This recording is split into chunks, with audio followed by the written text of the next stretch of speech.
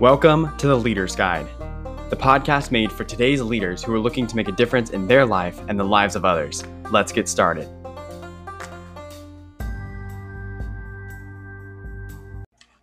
Hello, everyone, and welcome to the first ever episode of The Leader's Guide. I'm your host, Alex McCall, and this is something that's been on my one-day list as long as I can remember, and I'm so excited to finally get started with it. The purpose of this podcast is to promote personal and professional development through leadership. Together, we will essentially be having conversations with influential people on topics that they are passionate about and translating that into leadership. And I cannot have a better first guest for this show.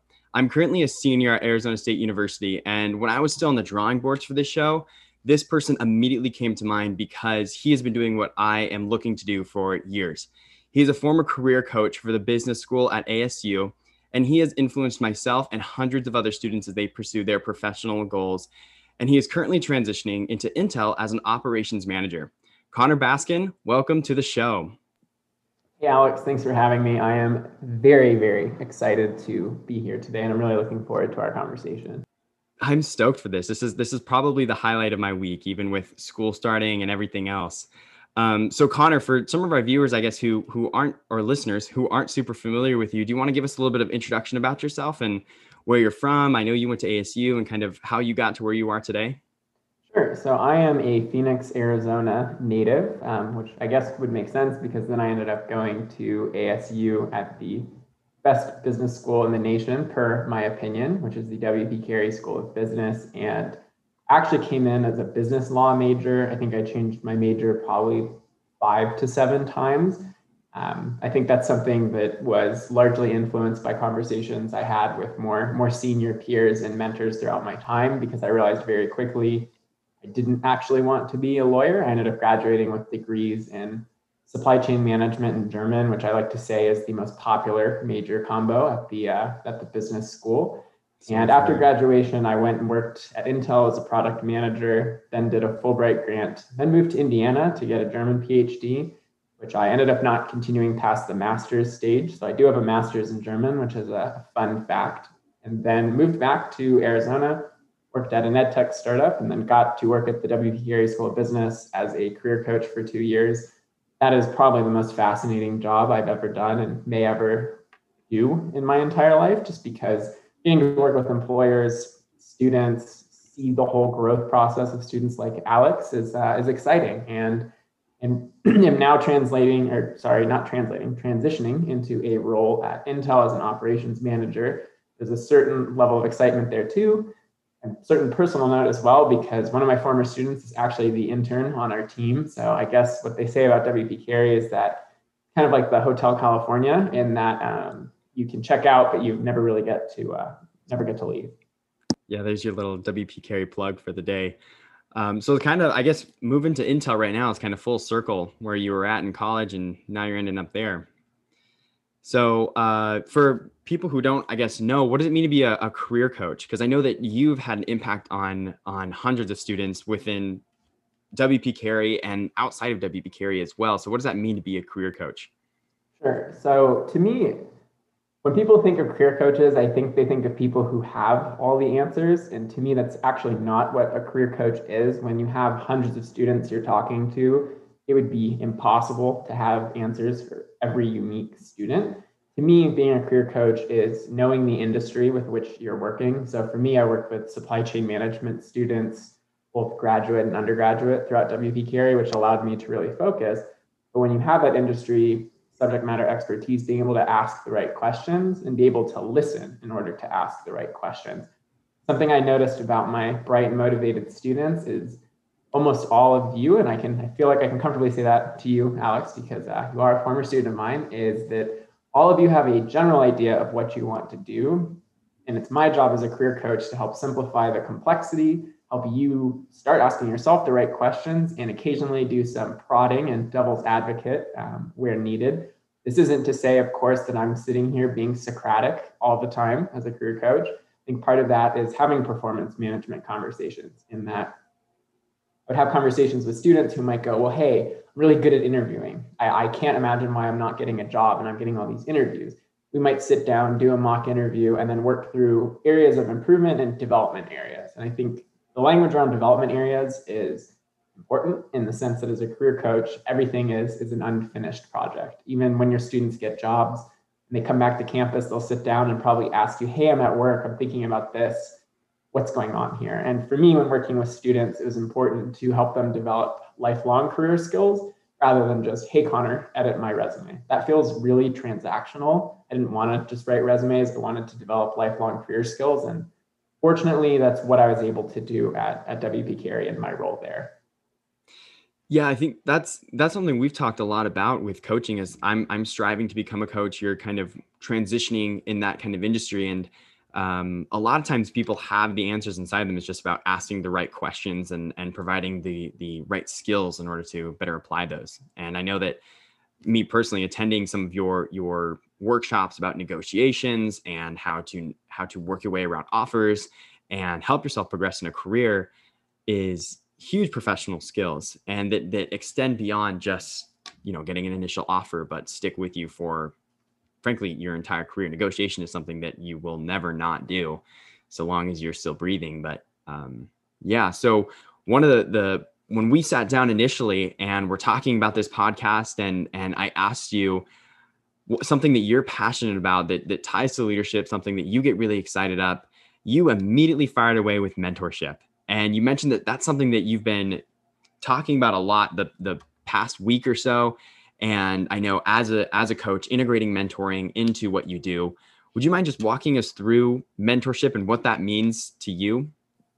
Sure. So there's a couple elements of mentorship that are important to me. I think to me, the most important one is that mentorship is oftentimes reciprocal, in that I've had a lot of conversations about mentorship, and I get the impression that there's this belief that it's overwhelmingly one-sided, meaning the more senior person is the person delivering the knowledge and the younger person is just absorbing it. And I think I would probably push back on that a little. Mentorship's been immensely rewarding to me because I've been able to take so much from my mentees, in the sense that when you're sitting down with someone and they're asking you questions, you really have to hold the mirror up to yourself and ask, well, why am I giving this person this advice? What could be my biases? How might I adjust what I'm saying? And I think there's something very pure about that, in the sense that you're trying to help someone else, but along the way, you have to hold the mirror up to yourself and ask, well, what could I be doing better? There's the other side of it, though, when you're not the mentor, when you're the mentee, of being able to ask somebody who's more experienced than you and knows more than you do about a certain topic is just immensely rewarding. I think you can probably tell why I was a PhD student. I'm very curious. I like to learn. And there's something to me just very exciting about getting to sit down with someone who I look at and go, wow, what you're doing is really cool. Can you tell me about that? Because one, it's energizing. They're going to be excited talking about something they're excited about. And I'm going to be energized hearing somebody who's very competent at what they're doing, talking about what they're doing, giving advice, and just being excited. I think it's hard to leave a meeting with a mentor or when you're serving as a mentor and like less energized than you were when you came in. And the last part of that too was, at the start of the podcast, I mentioned I changed my major a bunch of times, and I think I owe my decision to land on supply chain management in German due to conversations I had with mentors and hashed out. Because I can promise you that the long-haired, awkward kid that started college is different than the short-haired kid who was still kind of awkward that finished college. And a big part of that was due to mentors. And I don't even mean people that are substantially older than you. I've got friends that are 2 or 3 years older than me that I treasure immensely as mentors, and would probably push people to do the same. It doesn't have to be formal. I think we all probably participate in mentorship a bit more than we realize without perhaps putting that label on it.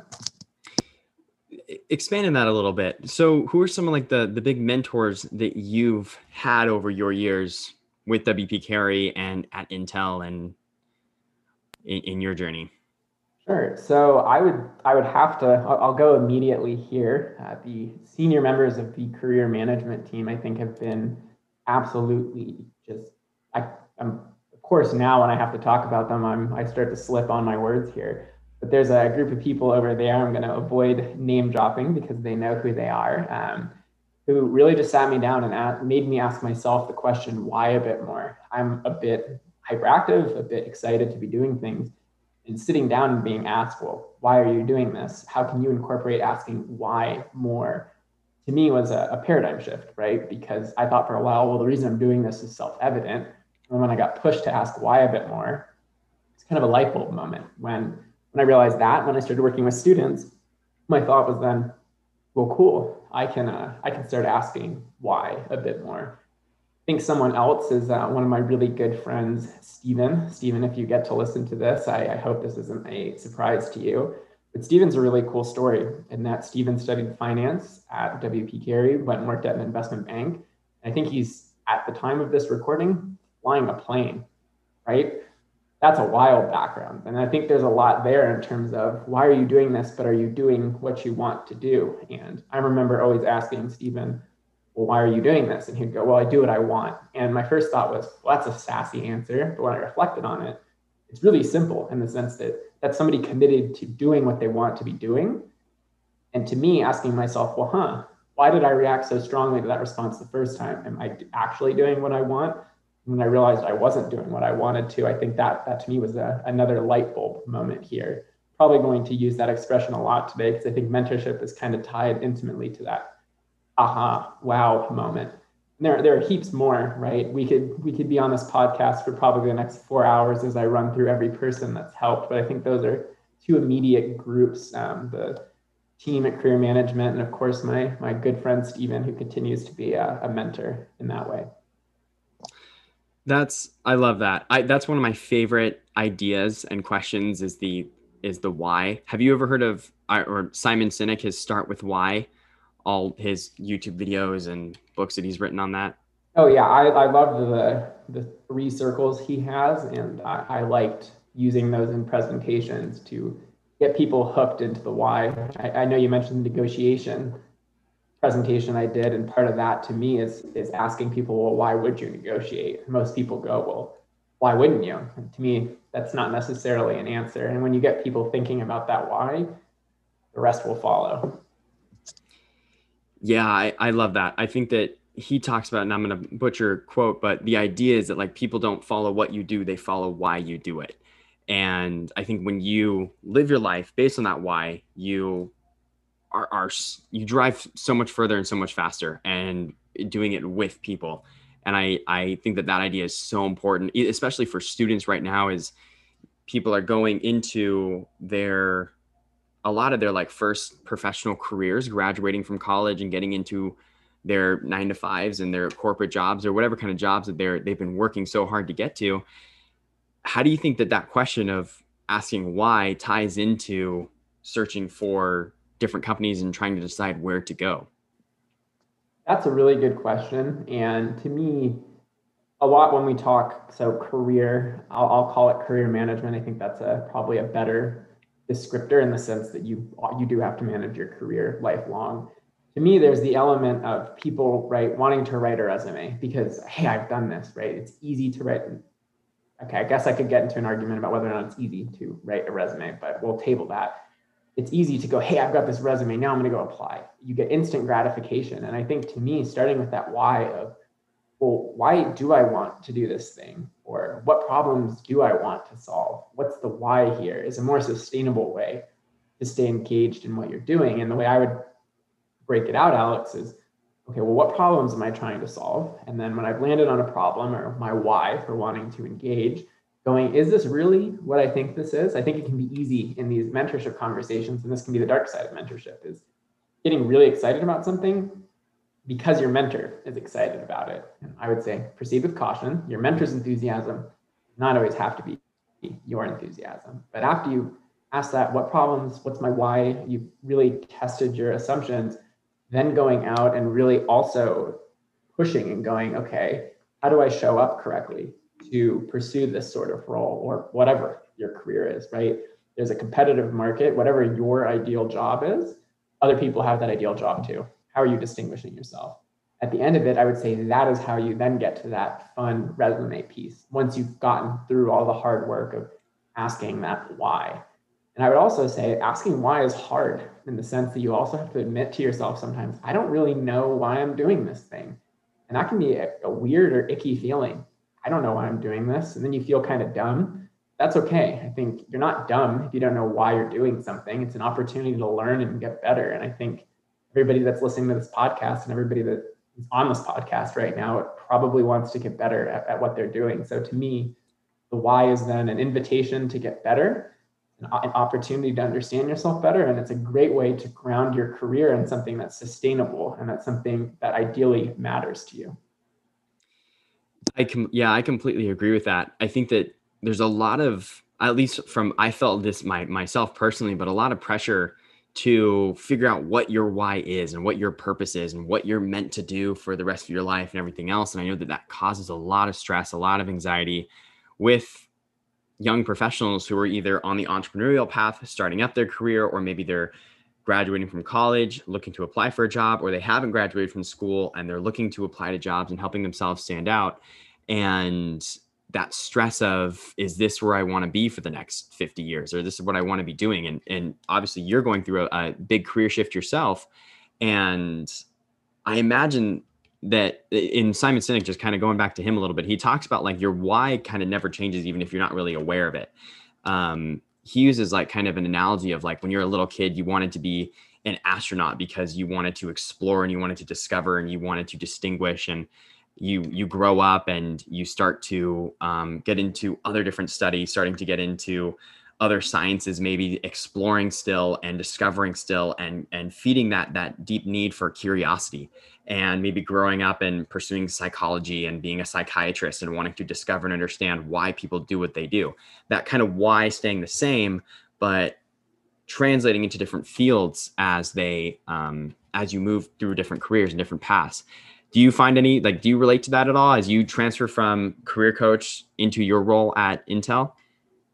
That's a fantastic question. That's very thought-provoking. I'm going to reflect on this, but I'm going to answer immediately in the sense that, yes, I think there's a lot of transfer between the career coaching work and that of an operations manager, in that as a career coach, I think your job is to fundamentally simplify the complexity that whoever your client is experiencing and enable them to reach their potential, do the things that they want to do, and enable them to do all of that. And at that core, you have to be a good partner to the person that you're working with. That's the meat and bones of what you do. Ideally, as an operations manager, you're not making people's lives more complicated. You're being a good partner to the team. You're simplifying work. You're making things more accessible, and you're freeing the team up to do the work that they want and need to be doing. And if you can do your job well as an operations manager, you can elevate the entire team around you, which to me really ties into my why, which is I want to make people's lives better and enable people to achieve things that they perhaps would have thought, hey, I can't do that. And I don't need to have my name on the billboard by any means.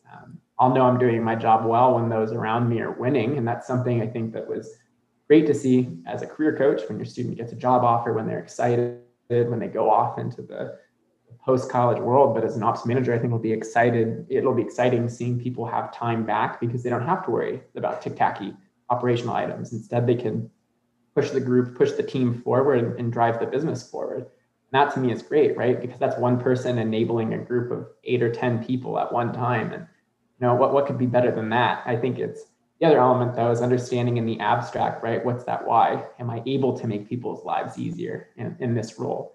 I was a lifeguard in high school, and I still think that ties into my why, right? Parents could leave their kids because they know as a lifeguard, they could go to the bathroom, they could go relax. They know, okay, my life's easier because there's a lifeguard there. And listeners might be going, wait a second, what? How do you do that as a lifeguard? I challenge you to think about that in the sense that once you have that abstract why, it's easier to find it in things. But at times, I think you could feel disoriented, right? If you don't have that why, because then it'd be, why am I even going to work? That's tough. Who wants to go to work for 40 plus hours a week, not knowing why they're there? I certainly wouldn't want to. Yeah, I think that's what leads to the quote corporate burnout, where you kind of get tired of just kind of doing the same thing over and over again. It loses its nuance to it. And oh man, I get so excited just listening to you talk about your why you get doing what you're doing. It's funny because I think back, Connor, we met earlier this year, honestly, like a few months ago is when we met and talked for the first time. And we have such an alignment and similar whys in what we do. and just of helping people create their best life, become better versions of themselves. And through coaching, through operations manager, through lifeguarding, I was a community assistant my sophomore and junior year at ASU, or an RA in the dorms. And my initial reason for why I wanted to do it was I wanted to help freshmen, help first year students integrate into school and really make the most out of their experience being at ASU. But now, as I'm transitioning into a coach as a career, helping people make the best experience for themselves, but in their careers and in their lives, and in a little bit bigger scale in that regard, which is, I think, why we just clicked so quickly and so well, looking back on how shortly we've known each other, which I think is so cool. I'd agree with that too. I think that there's another element of mentorship that makes it appealing. Sure, every mentor you have isn't going to have the same why as you, but again, that idea of being energized by people that are excited about what they're doing, there's something especially exciting about being around people who have a similar why to you. And I think for me, if you had asked me, this is an anecdote, but if you had asked me, Connor, do you want to go to a professional conference and talk to people? I'd put this question to our listeners. Do you want to go to a conference? A lot of people might throw their hands up and go, oh, no, I don't want to go to a conference. That's tough. But I got to go to a conference in Monterey, California within my first couple months at WP Carey, where we were talking to other people within the career space. And I have never had more fun in my life talking, because everybody there had that common interest of how can we support our students? How can we help our employer partners? How can we do this better? And I had a hard time, I think, pulling myself out of the conference to go to sleep and actually eat food, because I was sitting there, I'm like, there's 300 people in this room right now who are just as excited about the same thing I am. And I left, remember, I just felt like my head was on fire. I was like, there's so much I have to do. I think I got sick almost immediately after, probably because I didn't sleep for like the 3 days I was there, because I was like, I have to talk to all these people. They're just like me. And knowing that I'd get sick after, I'd probably do that again in a heartbeat. I think those 72 hours I had, I wouldn't trade them for the world, because it was very energizing. And I think I have probably 20 of those business cards and in my backpack too, of people I met and correspond with too.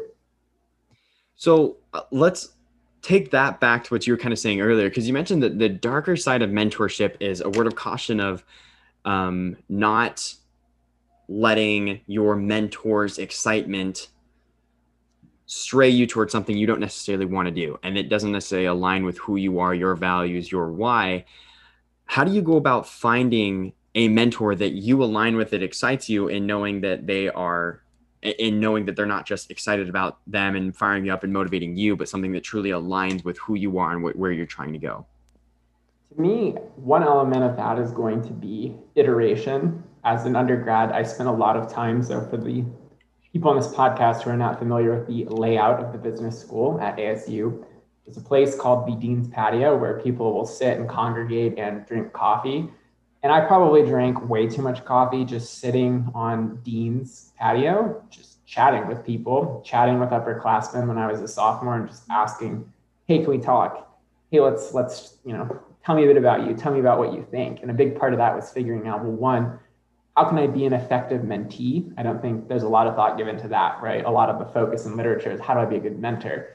And once I kind of figured out, well, how can I show up well as a mentee, it became easier for me to look at people I was interested in having mentor me and go, okay, are you invested in this? Because there can sometimes be a performative element of mentorship, which is I want to be a mentor because I feel like it's something I should be doing. Coming back to the Stephen point around doing what I want, I feel like I should be doing it rather than because I want to be doing it. And to me, noticing, does this person, in the way they're talking, in the way that they're living their professional and personal lives, is that consistent with what they're telling me? And the second there is advice being given to me as a mentee that is completely against how this person is living their lives, I think the hair starts to go up in my arms, where it's like, okay, do you believe what you're saying to me? And if not, is this going to be a fruitful exercise in mentorship? And if not, that's totally okay. I don't think there's any hard feelings, in the sense that if you have a mentee who stops corresponding with you,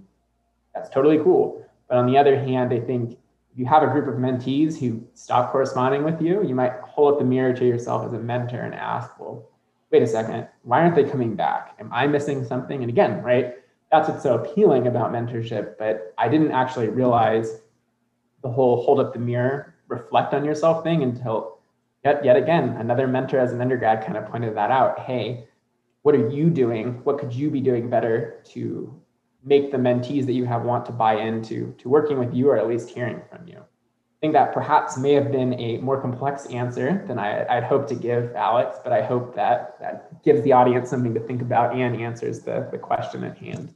Yeah, and I want to chunk that down a little bit too. Because in my eyes, at least, mentoring is a lot about like finding somebody who is where you want to go.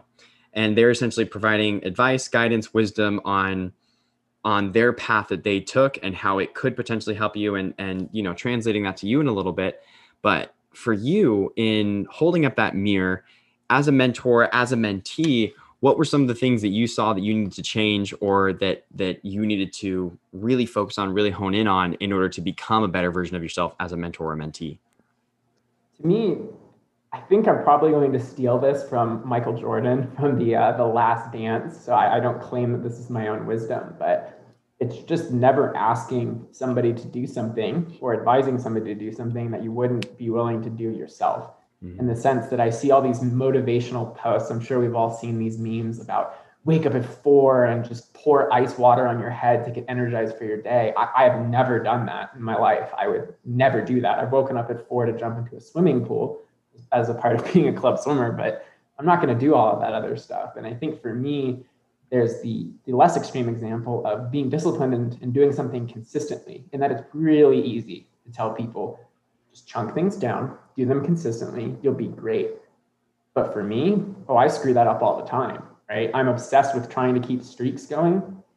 And I'm simultaneously absolutely awful at it because I'm so excited about what's going on around me. And I think that would be the area where I would say, okay, getting better at consistency is a development area for me, but at the same time is the advice. I think it also makes the advice that I'm giving the mentee, I'm also giving that advice to myself. In the sense, that's the advantage as a mentor. If you're telling somebody, hey, I'm going to be really consistent, congrats. You now owe that to both yourself and your mentee to live up to what you're telling them. The dark side of that, though, is if you've got like 12 mentees and you commit to 12 people to do 12 distinct things, that is a lot of commitment. There are 24 hours in a day. And assuming you're sleeping for 8 hours, you don't got a whole lot of time to do all 12 of those things, right? And that, I think we can probably have a discussion about how much mentoring you could do. I'm not going to say there's a right or wrong answer. I think for me, you kind of have to restrict the amount of people you're mentoring at one time, just because it can get very overwhelming. And then you can end up shortchanging that excited person on the other side of the table from you. I think that that's a huge aspect of integrity, of just, I've learned so much about that as I become a coach, and as a coach, as a mentor, as really any kind of person where you're giving advice, a counselor, a therapist, a psychiatrist, anything like that. It is very difficult to look at somebody and say, you should be doing this when you haven't done that yourself. You should get up earlier, or you should read 10 pages a day, or you should exercise. It's one of the, like, I would never take fitness advice from somebody who is overweight and unhealthy, or relationship advice from somebody who has never been in a relationship, just because it's important to walk that road, and that you're still walking that. I'm reading right now The Slight Edge, which I have actually right next to me, that talks about the daily disciplines that you enact into your life and the impact that has. And it's like, he talks about it of like a cycle of going from failure to survival to success, where a lot of people, they kind of are at that survival stage, they fall and they hit failure, and then they implement some of those daily habits, the daily disciplines, and work their way back up to survival. But then they stop doing them. And in order to get successful, you have to just keep doing them, keep going on that upward trend instead of stopping and falling back down. So I think that's critical on the mentor side. What about on the mentee side? Because I think that a lot of our audience are people who are getting started in their career and are maybe looking for mentors and mentorship and being a mentee and being willing to learn and stuff like that. But what do you think for you holding up the mirror? What did that look like in working through that? Sure. As a mentee, to me, the key element or something that's meaningful to me is when you realize you don't have to do everything your mentor suggests and that you can actually push back on it, I think that's where things get fun and they get exciting, in the sense that it's not just you meeting with your mentor, you asking questions, them giving you answers, and you following through. That would be really boring. To me, that would be giving your entire, like the reins of your life to someone else and saying, hey, do this for me.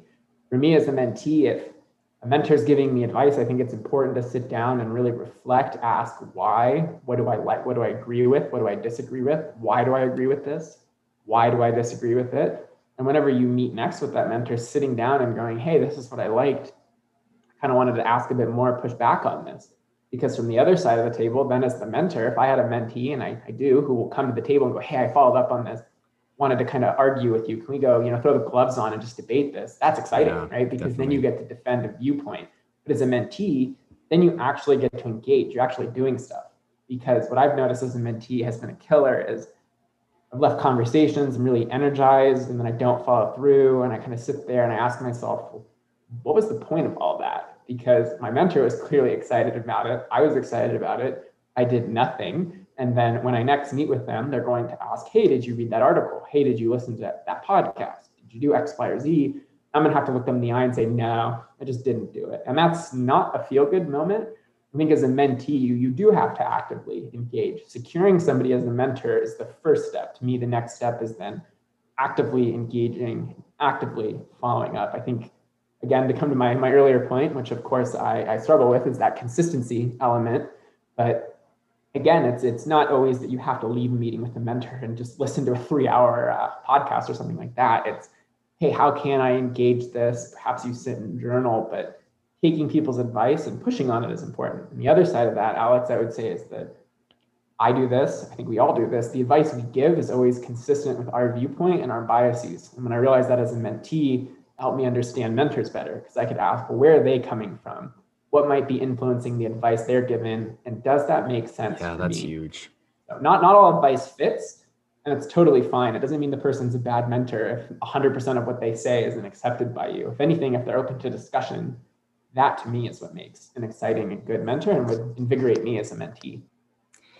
That's huge. I think that, yeah, oh my gosh, that's so important. I'm trying to pick at what you said, because I think that tying back a little bit to understanding why you're doing something, why you're not doing something, asking some of those deeper questions, asking for what purpose when you're hitting challenges, when you're wanting to do something, and then seeing if that is in alignment with your mentor and if that's in alignment with your mentee, because sometimes it's just simply some pairings are not always meant to be, and not all mentee relationships will not always create and lead to success, which is why I think it's so important to take the time to, when you're looking for a mentor or when you're assessing who your current mentors are they outlining a path for you that kind of makes sense? Or would they help you get there? Or are you being in integrity with yourself and doing what you are telling your mentees to do or advising them to do? I think is so important. And I know that this is a much deeper question and topic that ties into that so much. And a lot of people have written books and there's so much on the internet about it. But the idea of searching for your why, do you have any advice about pursuing that, looking into that, discovering that so that you can better apply that to your career, to your personal and professional life? I love this question. I hope this question becomes a podcast stable, but again, that's my bias. And as we've been discussing, you can ignore what I just said if you so choose. I think to me, it's that you have to move your feet. You have to be doing things, be it reading, be it discussing with people, writing, engaging in an activity that excites you. I don't think you can figure out what your why is. I think people tend to say, find your passion, as if you're just going to be walking up the street and trip over it and go, oh, applied decision sciences or whatever is my passion or is my why. I think it's an active and at times very scary process, because you don't know if this is the why. You're iterating and you might be wrong about things. And the advice I would dispense there is that's okay. If you're failing, if you're getting things wrong, if you're unsure, if you're crossing things off a list, guess what? That's exciting, because you're one step closer to figuring out what that why is. The other side is, I think that your why isn't something that's static. I would actually say it's pretty dynamic in that 19-year-old Connor's why, what motivated him, is probably different than 27-year-old Connor's why. A sense of things have changed. You've had life experiences. And if you continue to practice that iterative approach of asking yourself why, interrogating your values, I think you can remain current with yourself, which if I were at my current age to be holding myself to 19-year-old Connor's values, I think there'd probably be some incongruence there. I probably wouldn't be very happy, and that's fine. I'm not a 19-year-old anymore, and I don't have to be. And I know that can sound scary in the sense that what I basically just said was you're going to be wrong a lot for the rest of your life. You're going to be constantly searching for something. But I think that's the appeal, right? Is the end result's not what's exciting. It's the journey of I'm trying to figure out what my why is. And even if you have your why for only a couple of years and it's fleeting and you're back to searching, so what? Enjoy the process. I think that's what's very pure, right? It's what we've been talking about this podcast is the mentorship mentee relationship is the process, right? It's not just the outcome. It's the how am I doing this thing such that when there is an outcome, it's the right one. So I think I probably hit 2 points there, Alex, but that would be my advice both to the listeners and to myself, in that I'm going through a transition right now, and I've had to spend some time asking myself, well, how does this impact my why? Does it impact my why? And why does this impact my why? I feel like I got kind of meta there at the end, but I stand by what I said. Oh man, I'm going to encourage like everybody to just go and re-listen to that. As soon as I publish this podcast, I'm going to be re-listening to that last little part. I think that is something that everybody needs to hear, no matter kind of where you're at in your personal, professional experience and your life experience, is having the patience with yourself to fail, having the patience and compassion with yourself to know that it's going to be okay to make mistakes, so that we're all kind of in this path together. And that's the joy of mentorship, is having somebody to walk with you on that journey, to have somebody with you to work through those challenges, work through those struggles, to when you fail, having somebody to help you get back up and to show you the path to maybe a better outcome. I think that is huge. And I would encourage everybody to go re-listen to that last little part there. I'm going to jump in here and I guess add another anecdote. There's someone who I have tremendous respect for named Ben, who I'll probably send this podcast to. I think he'll get a kick out of it. But I met him when I was a PhD student, and then going from being a PhD student to a career coach to an operations manager, you might think, well, what does Germanic studies have to do with operations management? I'd say on face value, probably not a lot, but that's somebody who I could come to and say, hey, this is where I'm stuck. Can you be Socratic? Can you help me play ping pong? I feel like I'm banging my head against the wall. And Ben would kind of always say with a wry smile on his face, that's right, it's good you're banging your head against the wall, but maybe we find the right wall for you to bang your head against, which to me was, again, light bulb moment. That's kind of a Connor buzzword, but oh yeah, cool. Struggling is part of the process, but am I struggling on the right thing?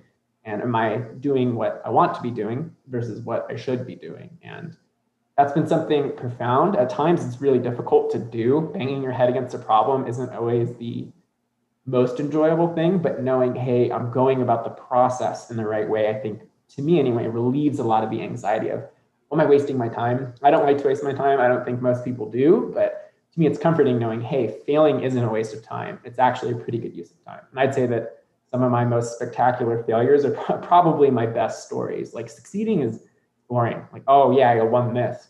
Cool. Tell me about a time you failed. I think that's the very raw human moments. And Ben, to me, is a great example of somebody who taught me that. So if he's listening to this, thank you, Ben. If you're not Ben and you're listening to this, like Alex said, be patient with yourself and let yourself fail.